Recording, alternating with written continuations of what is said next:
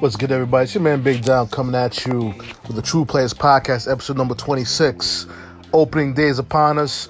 We just got through the first inning of the Mets and the Nationals. Matt Scherzer strikes out the side, but Robinson Cano in his first at-bat as a New York Met hits a home run to left center field.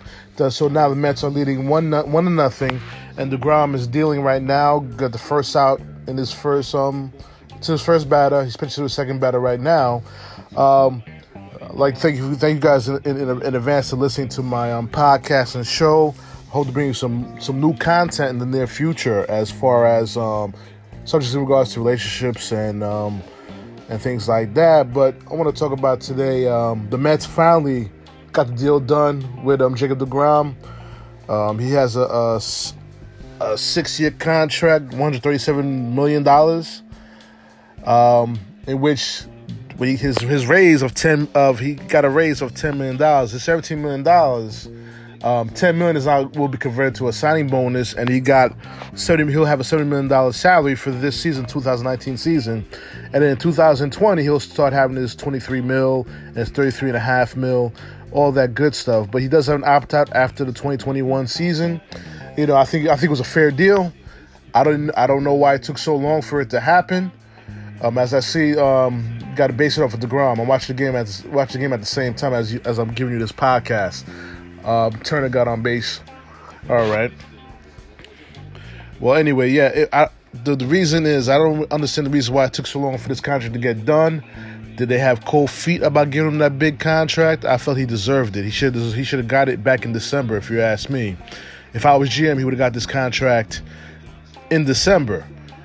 Everything that I said I would have done, if you listen to my previous podcast about how if I was GM offer this contract to Jacob DeGrom, they did exactly what I said it was going to happen. They would give him an opt-out after year 3, and they're paying him on average at least $27 million a year.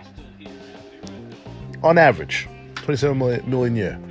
But what's the most important thing about this deal that came through is that what does it mean for all the other players in the Mets dugout?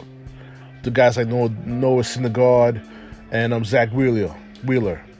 They were questioning whether or not their organization was willing to spend on their own homegrown players to keep them in the Met uniform. I think Brodie Van Wagenen proved his point. He got DeGrom. He said he wanted DeGrom here, and he got DeGrom signed for the next, hopefully the next 5-6 years. Hopefully he doesn't opt out after 3. Hope we have him up until he's 36 years old, but we'll see what happens. But right now, I'm watching the game right now.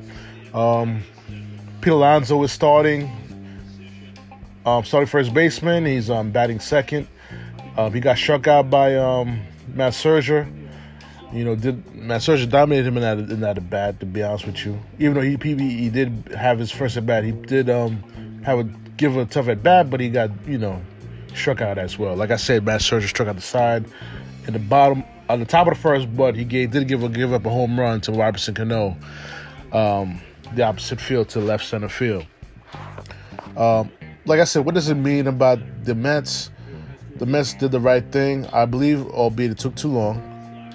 But now you can focus on trying to put this team together, have this team focus on trying to compete for a championship, as well as now you put Noah Syndergaard's heart at ease now. You put Zach Wheeler's heart at ease now, knowing that they're willing to invest in their own homegrown players. Even though Noah Syndergaard and Zach Wheeler was traded, they were in the minor league system of the Mets before they came up. And I just see, let me see. All right, two outs now. That's good. Like I said, I'm watching the game as we're doing the podcast here. So, and I'm surprised Lagares is starting. Let's just hope he can play a full season with Lagares. And also the Yankees are playing the Orioles right now. Let me just switch over to that game. Give me 1 second, guys. Try to give you some commentary as we're doing this. 1 second. All right, commercial break for the Yankees. Let me go back to the Mets game. So, Ooh, Ramos almost threw Adam Turner. That's one thing. I like about the Mets as far as catching position is that they're going to be better defensively as well as offensively.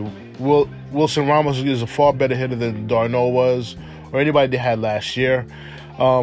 They did let go of Devin Mesoraco, which I thought it was a big mistake. I felt that he should have been on this team because of his familiarity with the pitchers on the staff as well as with Jacob deGrom. And I felt it's important to have a good veteran backup behind Wilson Ramos because he's been known to have injury history. So, like I said, we'll see what happens. We'll definitely see what happens, and I believe this Mets team will win about 87 games. Okay, good block on with Wilson Ramos on the ball in the dirt. Good job on that. Like I said, I'm just watching the game right now, as well as I'm giving you guys a brief podcast today. Episode number 26 is a brief podcast, and like I said, the pressure's on Mickey now to ensure this team is competing for the playoffs. I'm saying 87 games, but this team has the talent to win more than that once Cespedes comes back and comes back to the team and contributes. We'll see a different story. That's if he comes back, But on that note, guys, I'm going to end this podcast a little bit quick.